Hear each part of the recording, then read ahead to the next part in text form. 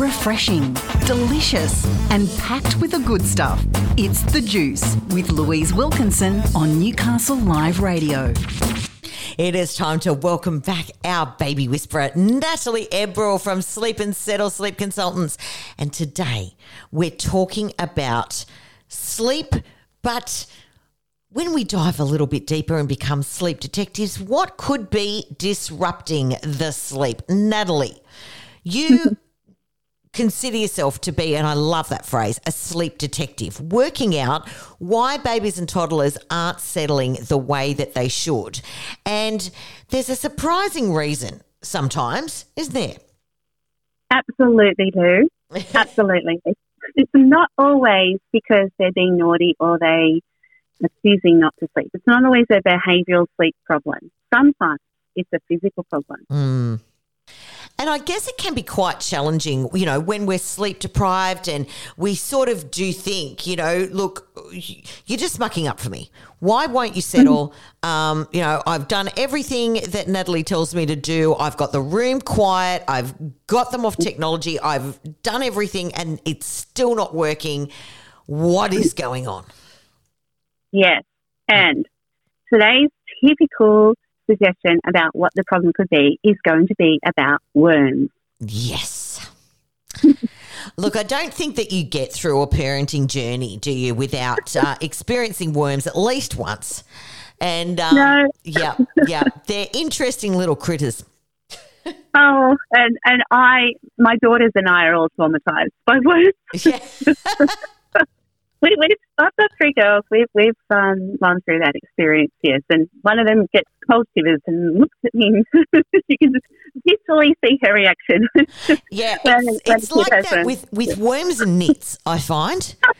They're the two things. Yeah. Absolutely. Yeah. So sort of used to. She had such long hair. When we were doing the knit treatment, I would sit her at the kitchen bench and she put her head on her hands and go to sleep while I was combing her hair. Yeah. It took hours, yeah.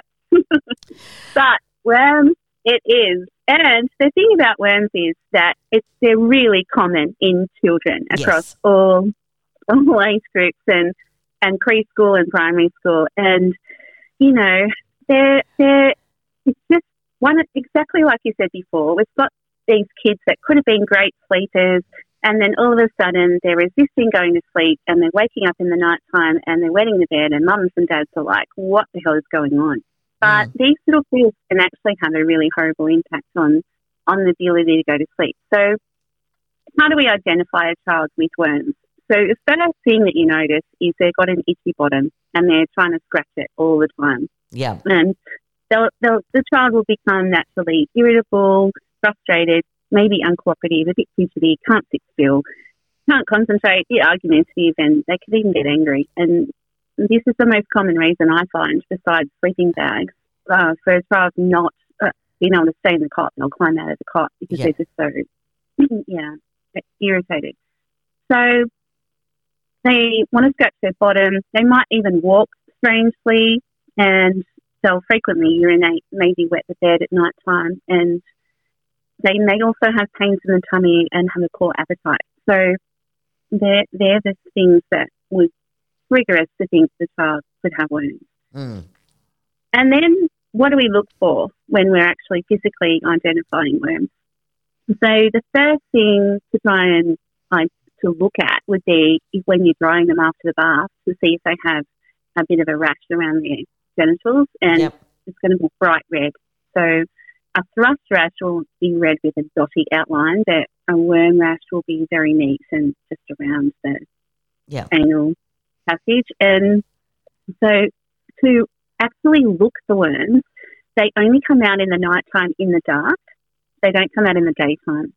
So you have to have a dark room and you have to have some help from your partner and let your child know what you're going to do. And we just want to spring a torchlight on the anal passage, the genital area, to see if you can actually see the worms coming out. And this is the traumatizing bit. They look like they're called thread worms because they look like a piece of thread or cotton. So they're about 1 centimetre long, wiggly pieces of cotton. Yeah. And you'll see them in the area. And so we need to remove them. We need to wipe them away. And then a really nice thing to do is to put some Vaseline or pawpaw around that area to catch any that come out overnight. Yeah. And then we would then, ideally, if you have the medicine in the cupboard, which I absolutely suggest for all preschoolers and primary schoolers, because this will be at the time of night when you cannot go to the chemist and buy something. So the convention chocolate squares are my family's go-to because you only need one piece and they actually taste like chocolate. Yes. And so you would dose up the whole family and then you would dose them again a week later. So it's not the chemist trying to sell you more. You actually need to do it because you might kill the worms that are currently visible and living in that environment, but then the eggs will hatch, and then a week later you'll have a reinfestation. So you need to do it on that day and then a week later. Yeah. And then we would hot wash all of the linen, towels, clothing, and just put the washing in the sun to let it dry so that we kill the worms because they can actually live outside of the body, which is why children are such great germ sharers for days. So we need to hot wash everything to kill them. Yeah, 100%. Yeah. Yeah, and it's sort of like with having – and what do you think about because I remember sort of when I was going through school, there would be this, that they would give you Combantrin sort of once every 6 months or once every 3 months or whatever it was as a preventative. Does that work or does it only work when there's an infestation?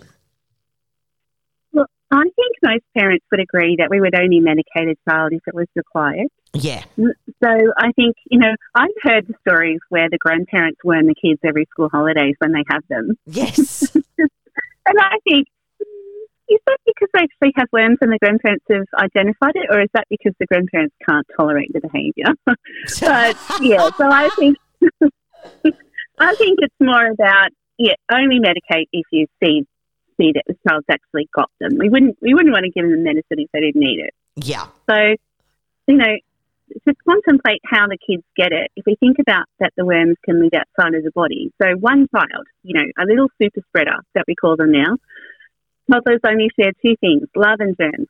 So one child has threadworms, they scratch their bottom, get the eggs under their fingernails. Then they play with toys with the children, and then other children get the worms, eggs from the toys or from the other child, touching the other child, and then toddlers are not great hand washers, so they don't wash their hands, they eat. Then after playing with the toys and the worms go in their mouth and then they're in the next child's system. And that's exactly how it happens. So the best preventative thing is hand washing, proper hand washing and drying your hands, and even a nail brush in the bath and teaching kids to wash their Yeah. Yeah, 100%. Yeah. And encouraging that really great hand washing before eating is going to be the best place to start. And if you do identify them in your child, then letting the preschool or the school know, so it can trigger the other parents to look for a potential reason why their child isn't being normal or refusing to go to sleep or wetting the bed. Yeah, 100%. And and it's something that I guess new parents particularly sort of go, that'll never happen to me. It will happen to you. It will happen to you. And and it's unpleasant and it's gross, but it's just goes with the territory, doesn't it? And this is what I like about you, Natalie. You're like, this is real talk. This is going to happen to you, parents. Have the Combantrin in the cupboard next to the Panadol. You're going to need it. Yep. This is our hot tip to you. Exactly. Yeah. So, if there are any parents out there and their toddler's not wanting to go to sleep and it's a change in behaviour, then I would be happy to help them be a sleep detective and figure out why. Excellent. And you can contact Natalie through the socials or through your website. Do you want to give everybody the address? sleepandsettle.com.au. Perfect. So easy. Natalie, thank you for joining us once again as our baby whisperer here on The Juice. Thanks, Lou.